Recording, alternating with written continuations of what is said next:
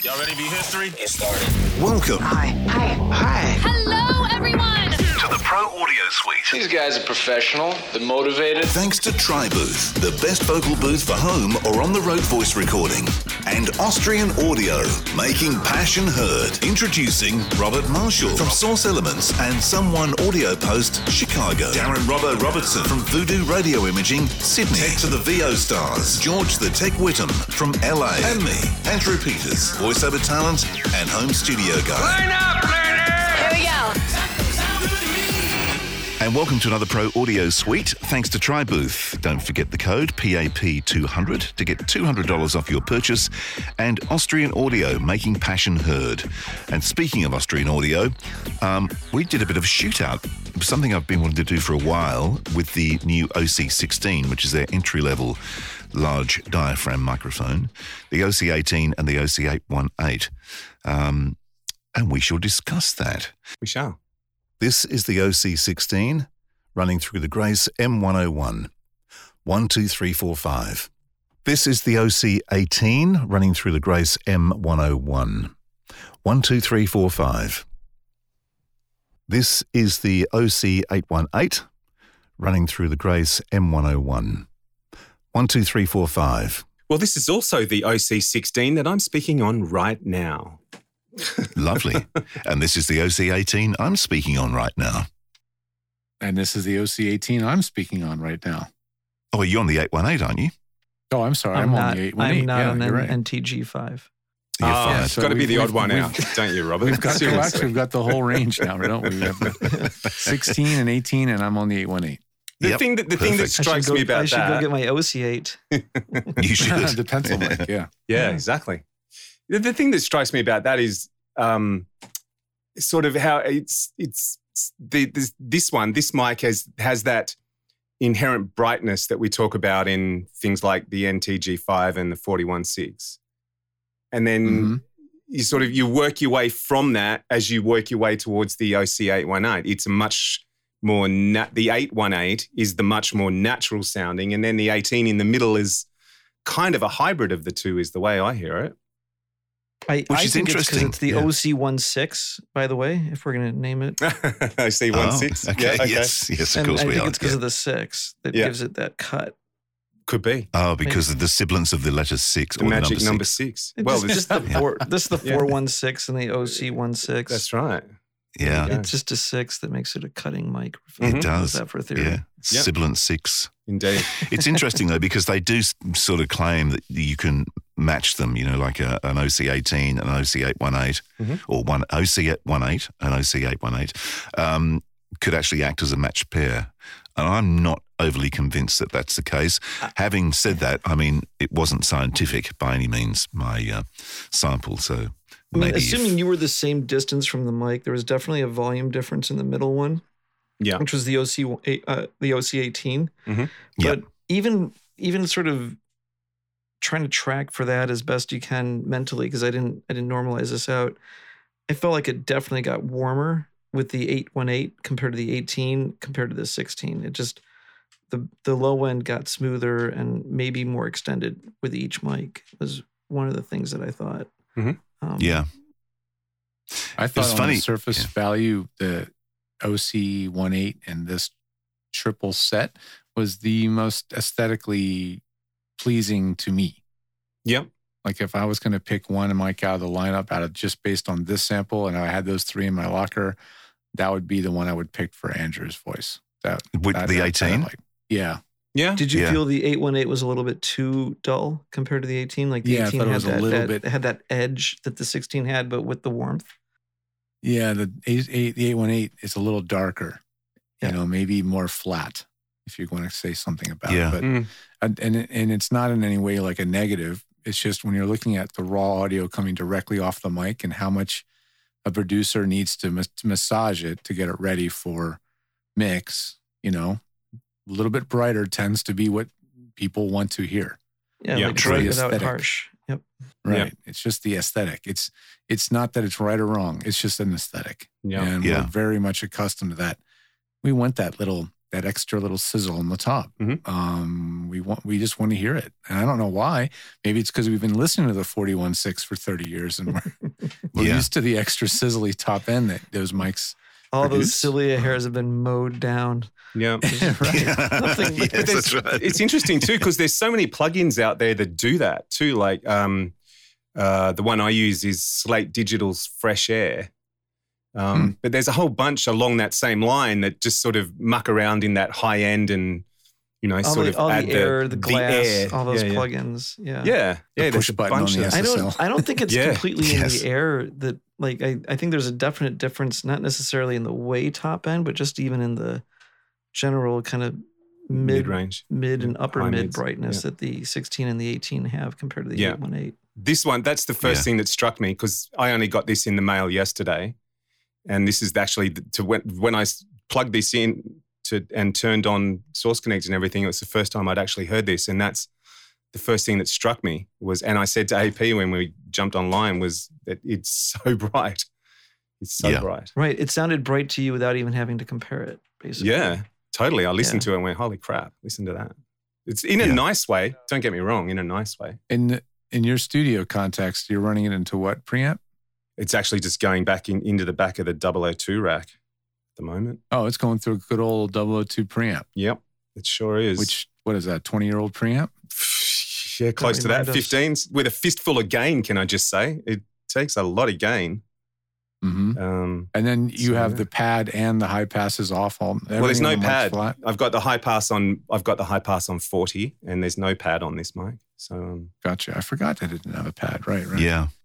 So yeah. Okay. So with 40 high pass filter, that's not even close to cutting into your voice range. No, but in terms of gain on the front of the 002 rack, it's at like 3 o'clock. And for the NTG5, which is normally plugged in, that would normally be around 10 or 11 o'clock. So there's a fistload more gain. The thing to remind you is the NTG5 is really the outlier.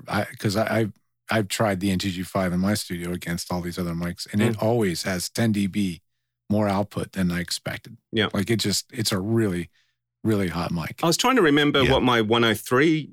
Because AP said, where's the 103 sit? And I can't remember, but I don't remember having to wind in that much gain for the 103. It's got to be more than the Neumann needs. The 103 is hotter than the 416. Yeah. The NTG5 is way hotter than the 416 and the 103. Yes. They all have their different their quirks. I think the OC16 will be really great for someone in a small booth because it doesn't have a boomy bottom end sound.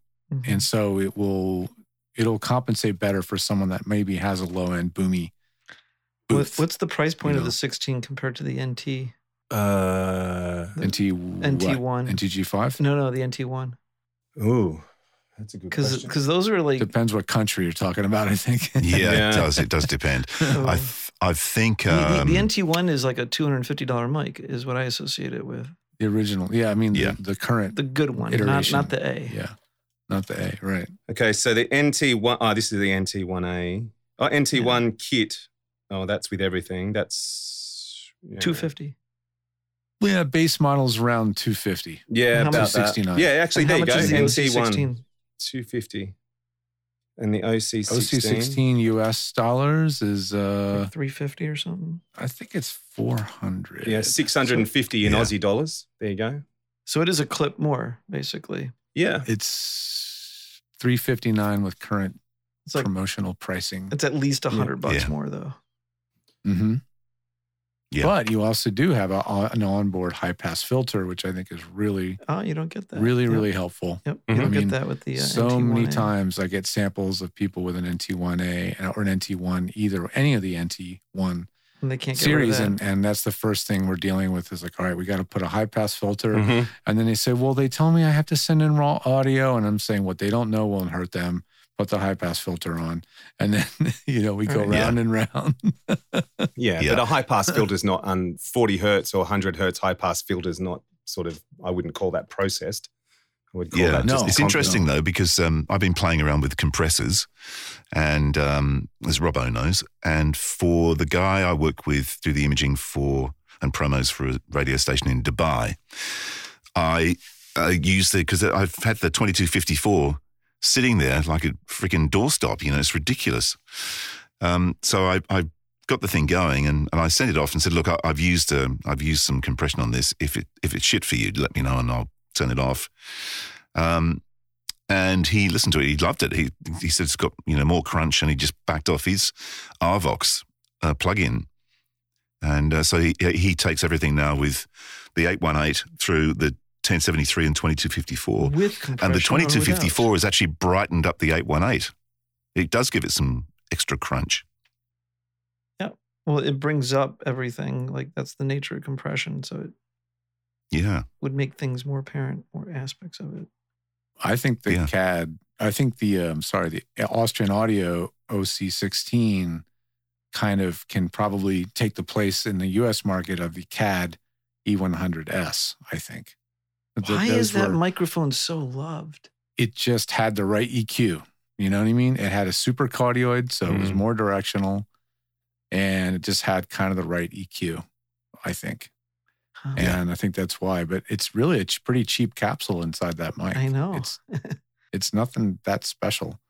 They're just really good at getting good sound out of cheap capsules. I don't know how, but they do. Yeah. But then they came out with the SX, which I'm not even sure if that's even available. And that one is not made. I don't think the SX is made in the US either. That was the other thing. Like, they had so many issues with that mic because it was made in the US and their QC was slipping big time. And now they have the SX model, which they don't tell you it's not made in the US, but I'm pretty sure they would wave a giant American flag on the website if it was made in the US. So, I think this CAD is a very interesting sweet spot between the venerable high-end German mics and Austrian mics and the kind of low-end Chinese hybrid mics, of which there are a lot of them, So basically with the CAD, the S is American-made and the SX is Chinese-made. Is that what it is? If anybody from CAD's listening and wants to refute the statement, please come onto the show. Correct me. Yeah. But, George at George the dot. Yeah. But from everything I can find, everything I can find, it's they make no claims that the microphone's made in the US, whereas the S was. So, Well, talk about being where the location of manufacturing is. I'm still a bit confused as to where the OC16 is made. Well, I think it's a hybrid, right? I think it's like a Boeing aircraft. Right.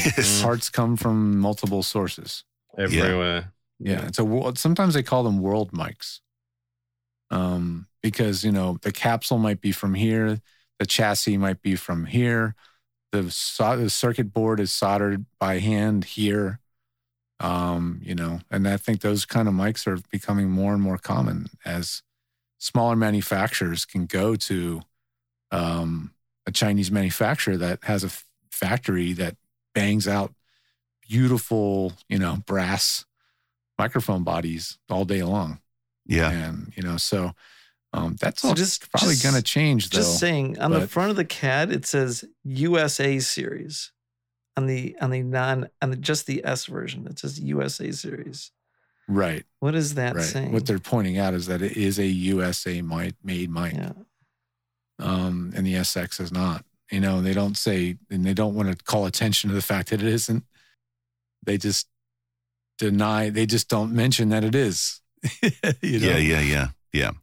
Guilt through admission or omission, if you want to call it that. But anyway, I don't even know if it's fair to bring this mic into the mix. They just have this. They just both have that quirky shape. Yep. That rectangular head basket, and this certain price point, and this certain sound. A pad and a filter. They both have that. Yeah. Do they both I feel have like a filter? they have a lot of similarities. Yeah. Mm-hmm. The 16 has a pad and a filter, or just a filter? Yeah. It has both, pad and a filter, yeah. But it only has a single frequency setting, whereas the 16 has multiple. Oh. Sorry, the Ecotech CAD has one setting. It's an on or off. And the 16 has a much more useful. I would say settings. that the diaphragm on the Austrian Audio is much bigger than the CAD. The CAD's when you look at the diaphragm, it's almost like borderline big, small diaphragm mic. It's a medium-sized capsule. Yeah. Exactly. No, yeah, the OC16 is a different class. It's like a full 1 inch. think. Yeah. Yeah. Mm-hmm. I would say maybe the Audio-Technica 4040. How about that as a comparison? Is a good comparison. It's a cardioid only. Doesn't the 4040 have pad and filter? Uh-huh. Yeah. The diaphragm's not as big. And it's not in any way it's not in any way really, fantastic mic. It's just a very good mic. Mm-hmm. The 4050 is a fantastic mic. Well, I think the 4040 is basically like a fixed pattern 4050. Yeah, and I think that goes to show, like in this test, we're comparing this 18 and the 818, right? And they, for all intents and purposes, they should sound the same. Yeah. But they don't. And that's what's interesting. Like, just because they have the same electronics, same capsule, everything, there's something different about having those dual capsules, even when one capsule is literally turned off. Like in a cardioid pattern mode, the back capsule is just off. Am I right about that, or am I confused? I don't know. There's different ways to make cardioid, because you could use one as an omni and the other one as a like one way to make cardioid is to overlap a figure eight and an omni. And and when you, like, if the omni is plus and the figure eight is plus, then the minus side of the figure eight gets sliced out, and then you literally kind of start to see that cardioid pattern. So I'm not sure how they do it exactly, but one way might be to completely just turn it off and rely on whatever acoustic isolation there is, instead of like phasing out and adding diaphragms together and whatnot. So yeah. I've always understood that a cardioid pattern mode on a multi-pattern mic is the rear pattern is off, and it creates the necessary backplane or whatever to create that node. That's my understanding of how most of them work. I think there's multiple methods, basically. Yeah. It was funny with the test we did, though, I must admit, and the initial reaction I got was when I played it to Robbo, I sent him the file and we both listened to it at the same time. And, I was thinking about like radio imaging, promos, even commercials. I actually liked the 16 because it had that cut. I thought if that was your main job in voiceover, then the 16 would be perfect. Maybe on a male voice for sure. Maybe not so much on a female voice that has a tendency to be overly bright. Some, not to generalize, but I mean, we listen to thousands of voices, so we can kind of generalize and say some women's voices tend to have a tendency towards that sibilant pattern or sibilant range. And so just like the NT1A was awful on a lot of women's voices because of that peakiness in the sibilance range. The OC16 may not be great on all women's voices. So that would be, so that just like it's a pro for some, it's a con for others. Yeah. But I'd say it's not wrong to generally say it's a pro because we generally want a little bit of brightness. We almost always add some top end. Yeah. Like Robert, when do you not add top end to a voice track? When it's annoying. Like you're like bringing stuff up and you're making it right up to the edge, and you're trying to, I mean, depends on what you're going for and what the mood is and everything, but often it's like, if you have a really, really busy mix and you're trying to take energy out of it and you need clarity, you're going to be brightening stuff.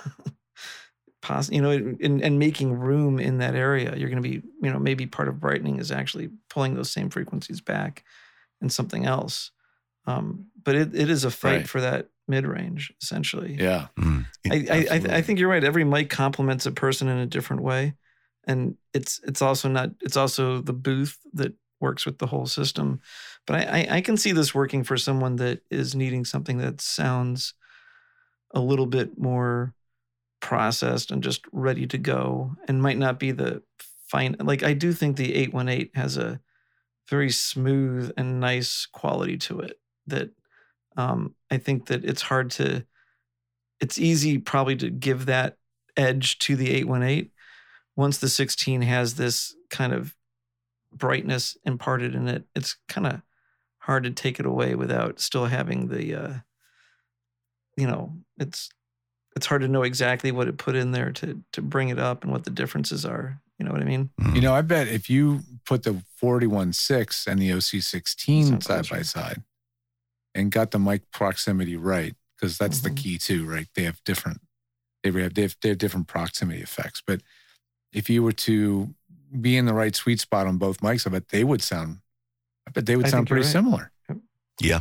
Just like the NT1 sounded so 416 like, and we were all floored about that. Right. Yeah. But if you got up really close, the large diaphragm cardioid mic is going to get way boomier and warmer. But the 416 would not necessarily have that same behavior. The hypercardioid pattern of a 416 it'll have a lot of proximity to it. Well, it does, but it's different because it's a what do you call it? Interference tube. Yeah, interference design. Tube. Yeah. And the capsule is quite a bit farther away from you. I know that for instance, the figure 8 pattern has got more proximity than the cardioid pattern. And the 416 definitely. With its super hypercardioid kind of pattern, to me, is a little bit more figure 8-ish. And I think what kind of happens is it's got that back node, right? And the back node is better at picking up low frequencies than higher frequencies, and maybe that's where some of that buildup comes from. But I don't associate a 416 with a mic that does not have a proximity effect. I think it's very much a mic that you can play and step into, and I think that's actually why some talent are able to use it so effectively. You can play to the mic, you can get right into it and get detailed. Yeah. Interesting. Well, I heard a guy reviewing, or watched a YouTube channel, and a guy was discussing the U87 because it's a love-hate mic. Some people say it's just, they don't like it. It's overpriced. Well, some say it's pretty good at everything and it's not great at anything. Or some dumb statement, some terrible statement, like It was kind really, of like that. Really unkind statement. Yeah. His conclusion was it does most things well. Right. But it doesn't do anything brilliantly. I think of it as a mic that doesn't necessarily bring anything or take anything away. But it's not a mic that you can't just you don't always just use it as it is. You're often seemingly processing a U87. To me, it comes off as a dark mic, for example. And it's got a really weird mid-rangey honky thing going on as well. And which is funny because, it's industry standard, so they say. But in Australia, it's a really dumb mic because our accent has a mid-range honk. And it's emphasized by U87. It's crazy. That's the last thing you want with an Aussie accent. So there's people in Chicago shouldn't use the the 87 either. Chicago. Yeah, you've got a similar thing, haven't you? Yeah. Yep. Yeah, it is the same. It's the same sort of that tone, that noise is an Australian and Chicago thing. Interesting. But so based on that, I think if you can afford it, the 818 is probably I think for a lot of VO people, the 818 might be smoother and more flexible, but the 16 is going to work extremely well for a lot of things. Well, I'm looking at the frequency plot of the 16, the OC16. And, it's an unusual one because it has two different peaks. So it gently slopes up from 2,000, and then it has a little peak at about 6,000, or maybe and then it dips back down, right back down to 0 at that critical, that not even the shush, but so around 6K or something? Sibilance range. Yeah, around 6 to 8K, it dips back down again. And that's almost exactly where I put the dip on a lot of people's audio. It's harsh. Because a lot of mics are just too sensitive. Yeah, and then so I put that dip, and then the mic rises back up. So it has a high shelf almost. It doesn't really truly have a high shelf because it rolls off after that. But I mean, it goes up to about 5 dB at 12K. Are ears matching? So it has that airiness. When you look at the 818 frequency plot, do our ears match our words? We said that the 818 seems smoother and has a little bit more low end, or maybe not as much high end. Is that what you see in the frequency plot? Yeah, definitely. Like if I look at the OC 818 chart instead, so let's put it in cardioid. Okay, it's very similar. I mean, it's a very similar pattern, which is interesting because it doesn't sound totally similar. The 818 has a little bit of a rise, just like the other one. It starts a little bit higher, so it doesn't start till maybe 3K, and then it goes up to about 6K, and then it dips down below the 0 dB line a little bit. Then it rises up again at 12K, and then it dives off. So they're not terribly different. They don't look as different as they sounded to us. But they don't look as different as they sound. I'm blaming Andrew's completely unscientific methods. So am I. Me too. There's just so, I know when people compare mics, I mean, we see all the shootouts. Some of them are really elaborate. Some of them, they basically do like a 4 mic array, where the singer sings right in the center between all 4 mics. So they're theoretically the same distance from all 4 mics and, all this stuff. I've seen some wild ones. Sound Pure does some crazy ones. And they do. Sound Pure do some great shootouts, actually. It's tough to get a really, I think there's a limit on the number of microphones that you can test at the same time. And you can do more small diaphragm microphones and large diaphragm microphones, but you also have the issue of just getting all these microphones in the same area. So now sound is kind of literally bouncing off the giant body of a U-47 or something. So you have to limit how many. Right. Yep.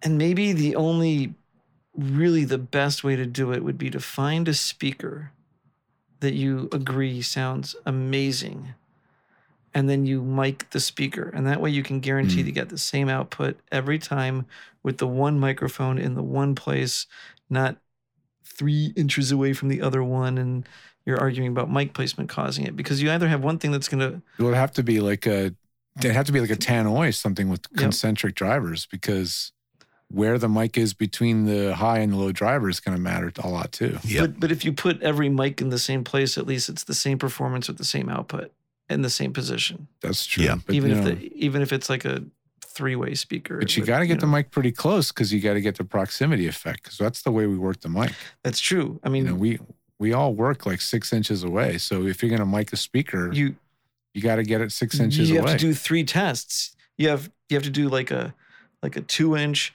and a 8-inch and a 16-inch distance on the same sound, and then compare how they sound. Or else you just put as many mics in a small amount of space as possible and have someone try to be equal distance from them. But it's funny. I think the reason why there's so many microphone tests out there is because they're inherently unscientific. Yeah. So people are often looking for the results to justify their... Well, they can't work anyway. If you've got 4 mics and they have 2 coming in from left and right, and then vertical as well, so horizontal vertical pattern, and they're trying to speak in the middle. If you think about just the fact that your nose is closer to the one that's sitting on the top, and your chest is closer to the one that's sitting on the bottom. So, even though they're pretty close together, you're still picking up different frequencies because of your skull. The only way to do it is to have a speaker that you truly just like that. That's truth. And that's the way they would do it in an anechoic chamber. How do you think Austrian Audio is measuring these things? Like in their anechoic chamber? Yeah. So they know exactly what they're doing. Yeah. Yeah. They got a tone and a speaker, and it's like perfectly calibrated. Yeah. And the funniest thing is, like, I wonder what microphone they're using to calibrate their yes, I wonder. To calibrate mic they're using to calibrate their... Well, just to get an idea how difficult it is to do a really big shootout, check out Audio Test Kitchen sometime and look at the unbelievable array of mics they have. And is on the floor? Is that the shop where they're all on the floor? Yeah. Yeah. And then you can listen to a whole bunch of different mics side by side, and you can hear them on different instruments. I mean, it's an insane undertaking what they did. Unfortunately, there's not a single Austrian Audio mic in there because they did it probably right before that mic came out. Yeah. And it's such a giant undertaking. It's a giant undertaking. So now a brand new mic that we all know and love and we think is great is just absent from this database because they would have to go back and recreate what they did. And so it's sort of a snapshot in time, you know?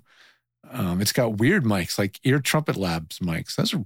Those are not designed to be accurate. They're designed to have character.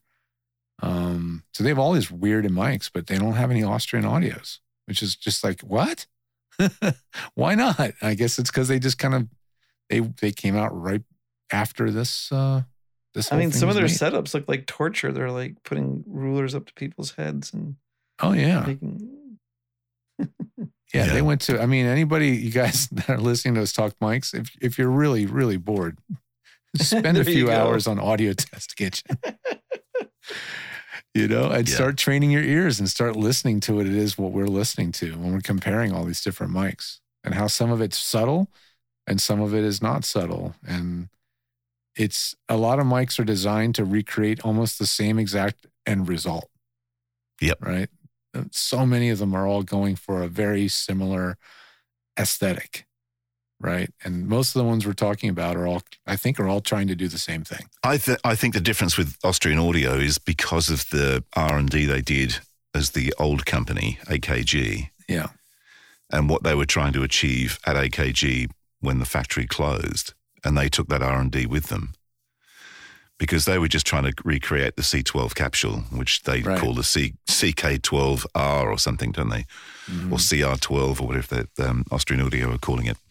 But that was their goal. And I think based on, you know, us playing around a few weeks ago with 414 EBs and stuff, they've just done a modern take and they've done a fantastic take on that mic. Yeah. Yeah. I mean, we all agree it's a great mic. It's when you put any great mic up against an even mediocre mic, the mediocre mic will have something different, which might catch your ear. You know, you might go, ooh. Yeah. But a great mic, it's always going to be a great mic, no matter what you put it up There's against. also a thing about like new mics every now and then. For instance, I definitely got this with the NTG5. Like when I first heard it, you're like, ooh, a new sound. Right. And then you start to get to know what that new sound really means and how much of that is good or bad for what your goals are. And I think with a really high quality mic, it has the aspect of you always come back to it or something. Yeah, you do. Yeah. You know, everything kind of, you have, you get too used to something and then you just get bored with it. So then you're looking for something new, and it's easy to confuse new, sort of like confusing louder with better. Sometimes new is Yeah. I know. I try so hard to not allow myself to get thrown off by those things. Twisted Wave, one of its little fun hidden features is you can take, let's say someone sends you 3 or 4 or 5 samples, and I do a service on my website I call Mic Check, and I say just send me samples of like all the mics you got and all the different patterns, right? Just send them all to me. Then I can drop them in a Twisted Wave like en masse. I can drag and drop 7 waves, right? Twisted Wave will then prompt me and say, do you want me to load these all into one single track and separate them all with markers for you? And you say yes, right? So boom, now everything's in one thing with markers separating them. Then you can hit normalize and say, normalize all of these individual clips to minus 23 dB RMS or LUFS. And you have a checkbox saying, yeah, look at each clip as an individual file, not as one long file. So it's instant. It's just automatic. I drag, drop, hit normalize, choose the option, hit amp, and done.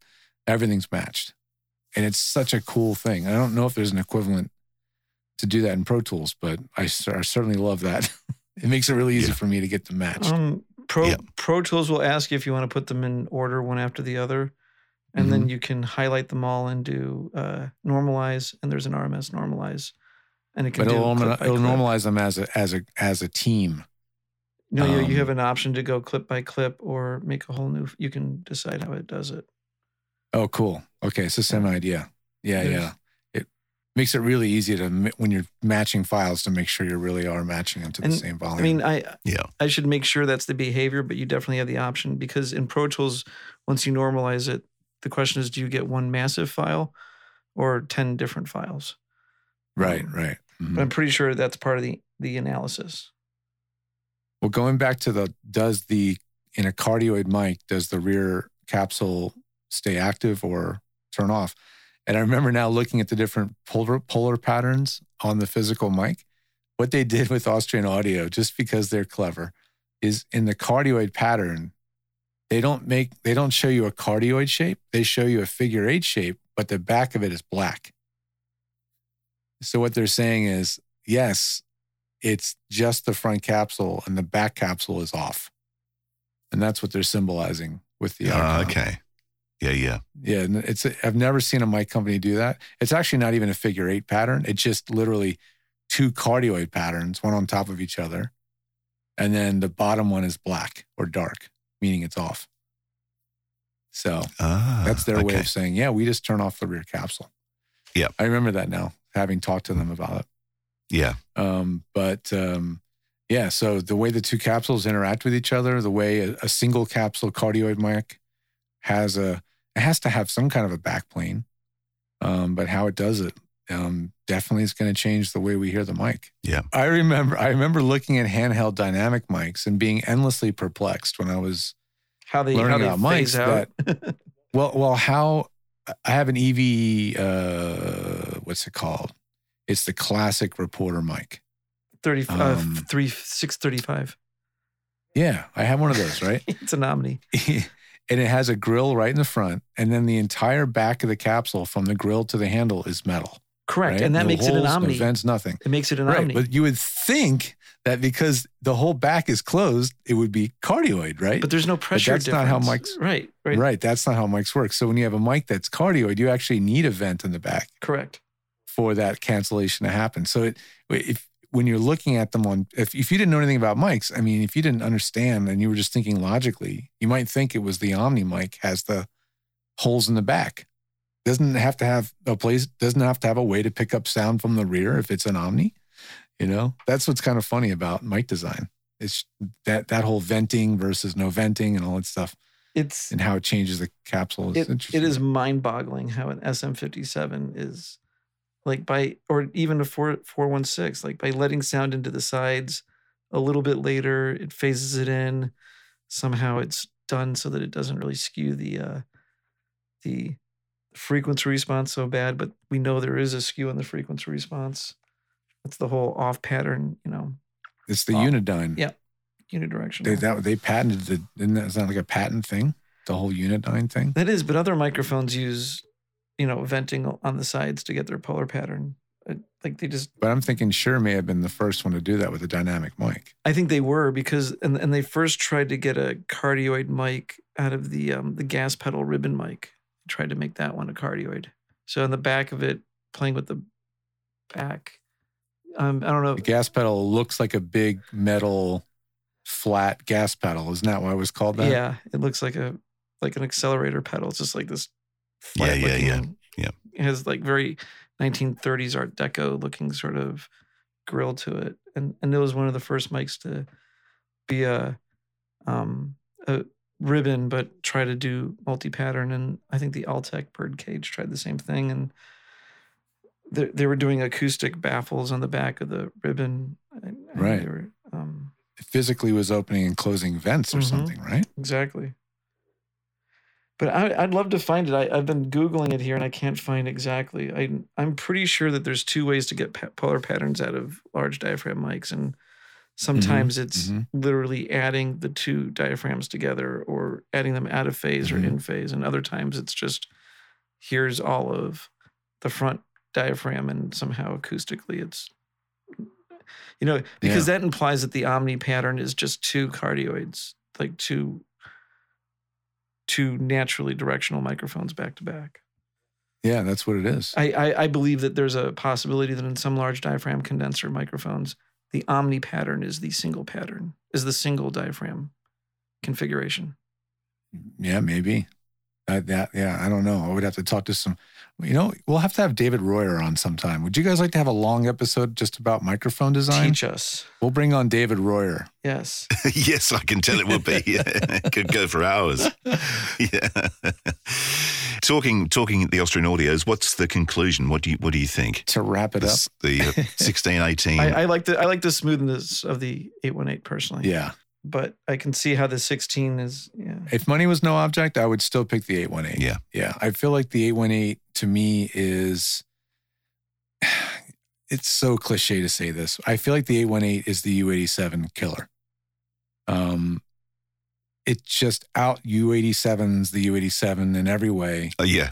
It's more versatile. It just sounds nicer out of the box. It's way less expensive. I mean, it is. It's like a third the price. It just, oh my gosh. In a universe where the OC18 exists, the 818 exists, the U87 doesn't seem to have a useful place. I guess is what I'm saying. If there's no marketing and history involved, you mean? Yeah. Right. If you were a blind person, what would you pick? If you didn't care. The 818. Yeah. I think so. I mean, I like the 18. I bet you the 818's cleaner and less Definitely. noisy than the 87. Oh, probably. I don't have those numbers in front of me, but the equivalent noise of because the 87 has a transformer, remember? But I mean, we're talking about an 87 AI specifically, because I guarantee if we don't do the AI, then it's definitely noisier. Yeah. But an AI self noise is I would imagine it's pretty close, because the TLM 113 is even lower than 9. It's like I think 6 or 5, or 7. And 7 is the number. Yeah. Now, since we're talking about it, I think the 818 is actually -6. I'm on the website. So the 818's equivalent noise level is 9 dB SPLA weighted. Oh, okay. The U87's self-proclaimed self-noise is, did they actually tell us?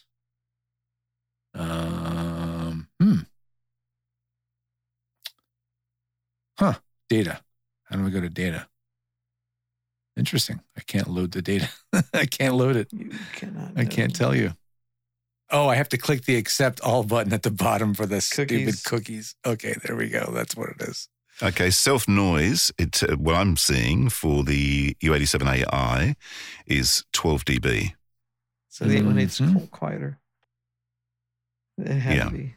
I'm seeing much higher. In cardioid, I'm seeing. Did you say 12? 12 is what I'm seeing. For cardioid, yes. And the 818 in cardioid is 12. What? Is 9? Is that cardioid or is that omni? So, okay. Cardioid. So it's, that's real, The lowest number is always going to be the cardioid, because that's with one capsule. We think. Yeah. Right?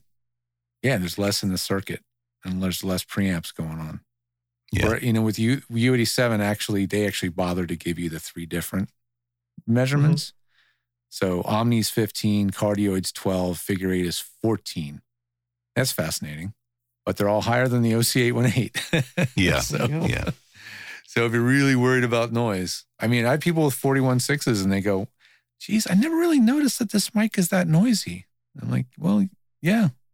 It's not terribly noisy. But it's roughly twice as noisy as a TLM. One of the reasons why a large diaphragm mic is preferable over a small diaphragm is because it's easier to make a large diaphragm mic quieter. You basically have more signal, more collector to noise ratio. So the small diaphragm mics can be more accurate, but they are more noisy.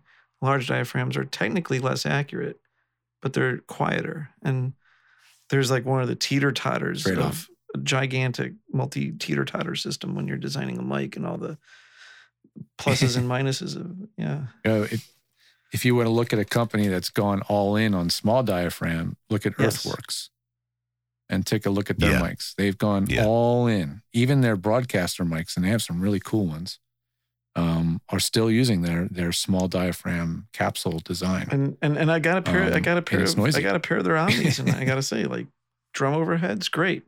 Mouse farting, not so great. It just depends on what you're doing with them. Yeah. They definitely get it done, and because Earthworks really has an ultra small diaphragm, even smaller than say what a B&K does. Very small. Yeah.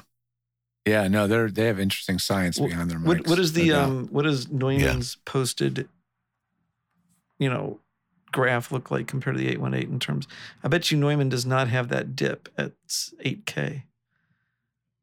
Right. No, it doesn't. In fact, it's really more of a mid-range rise, and then it slopes off at the top.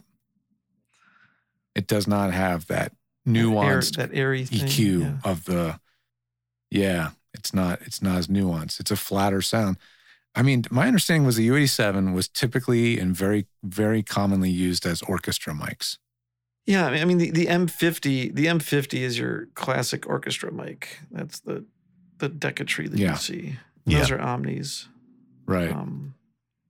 Right. But the 87, I believe, was more often used as a. I mean, it comes from the same use case as a 47 and a 60. It is a 67, right? An 87 is a tube. Yeah. There's a transistorized 67. And I think the capsule changed only in that they had to make the distance between the plates smaller because they were dealing with less voltage than the tube. But they're vocal. I think of them as vocal mics, as I guess instrument mics, but the 47 is very much a vocal mic, it seems. Well, where the U87 and the 818 differ is completely above 5K, right? So the 87, I'm looking at it now, is relatively, it's according to their chart, is ruler flat until 5K. And the 818 is rising. And then it has a rise. That rises up to about 8K. About 8K is where the 818, it's dipping. So at the top end, the two mics have almost a mirror image of each other in terms of response. It's actually, they're very different. So that's interesting. Yeah.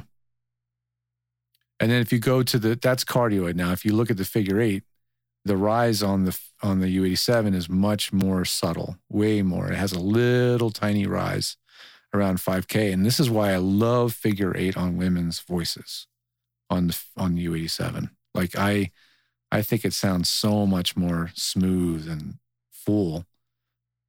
And it also gets rid of that booth honkiness, that mid-range ring. If you point it in the right way. Yeah. If you point it in the right way. Yeah. If as long as it's pointing in the right direction. It just has that wonderful side rejection. Yeah. I know. I was trying to get my client, Leah McCormick, who's been on a U87 for years in a small studio brick booth, to switch to that figure 8. And she did finally, but unfortunately, after years of precedence of the way she sounded on the cardioid, it was just too different. It was too dark. That's not what they wanted. And I was like, well, it sounds better.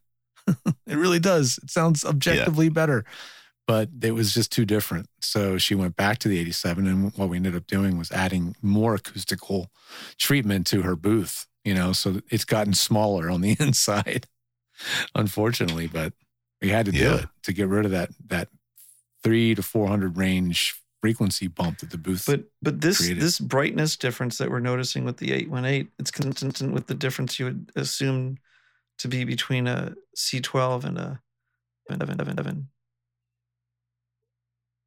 Or I do associate the 87 with a thicker, broader sound, maybe, as you say, like more flat technically, and the C12 is airy and more hyped. But not.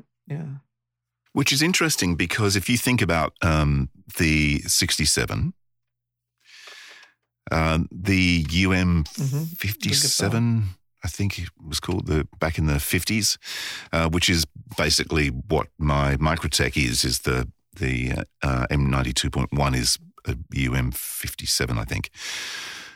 But it's very similar in like the same tube. A lot of circuitry is very similar to the U67. But the Microtech doesn't sound dark at all. In fact, quite the opposite. For a tube mic, it sounds quite bright. Mm. And it's the same capsule, same tube. So it does to my ear anyway. If it's a 67, it's an M7 capsule. That's not the capsule that would be in an 87 or a 67. No, because I think the K67, isn't it, or whatever it's called for the. So the capsule would be different, actually. And then the tube should be an EF86. Yeah. Or I believe. Which mine's got, yeah. And that's like the core of an 87. And then the transformer. And interestingly also, the Microtech by Microtech is actually more expensive now than a U87. How bizarre is that? You know, the closest equivalent I think is in the lineup from Neumann to the OC818 would be the TLM 170R. Even know they're that, both Mike? transformerless, right? No. Transformerless. It's multi-pattern. It's got omni, wide, cardioid, hypercardioid, and figure 8. That's a tongue twister. 14 decibel noise A-weighted, so it's still noisier. Can handle up to 154 decibels. That's insane. And what is interesting is the pattern. It's sort of like if you take the OC818's pattern, which has a boost and then a cut and then a boost, it just doesn't have the first boost. So instead of it actually has a cut. It goes flat to about 5K, then it dips a dB or two, then it rises a dB, and then it rolls off. So it's almost dead flat. I mean, it is really flat. So if you really are truly looking for a dead-on flat mic, that's the TLM 170. Or many others. If you want to save some money, Sennheiser MKH20 was like bizarrely flat. That's a yeah. But I guess when we keep talking about the U87 and thinking of it as a flat mic, it's not. In the Neumann lineup, it is not considered a flat mic. It is the TLM1. They literally call it uncolored, linear, and flexible. What point do you think that high pass filter is on the 87? In a weird place. That's another thing. The high pass filter in the U87 is useless for almost any voiceover context. It's like 300. Like 300 is probably the halfway down point. I think it starts at like 700 when you're looking at the patterns. Is it like that? It's like the MyLab. The MyLab was like that. It had a 400 hertz. Like you're like, what is it doing so high? Well, it just shows you that it was not designed for a voiceover or singing. It was designed for that's probably like you put them up in an orchestra. Thing. Yeah, maybe. Yeah, and you want to make sure it doesn't pick up the rumble in the room. You just want it to pick up the air and the reverb of the room and the liveliness. So then you just flick that on and take care of it. But yeah, that's another killer app of the killer app of many. And we know you guys have heard us talk about this mic a lot. It just has a much more useful high pass filter. Like it's way more useful for what we need as a voiceover. It's just far more usable in every way. And then we're not even talking about the pattern designer. That's a whole nother thing. That's a whole nother. Yeah. Or the other 3 OC818s you could have bought with the same money. Dead on. Well, that was fun. Is it over? The Pro Audio Suite, with thanks to TriBooth and Austrian Audio. Recorded using Source Connect. Edited by Andrew Peters and mixed by Voodoo Radio Imaging with tech support from George the Tech Whittam. Don't forget to subscribe to the show and join in the conversation on our Facebook group. To leave a comment, suggest a topic, or just say g'day, drop us a note at our website, theproaudiosuite.com.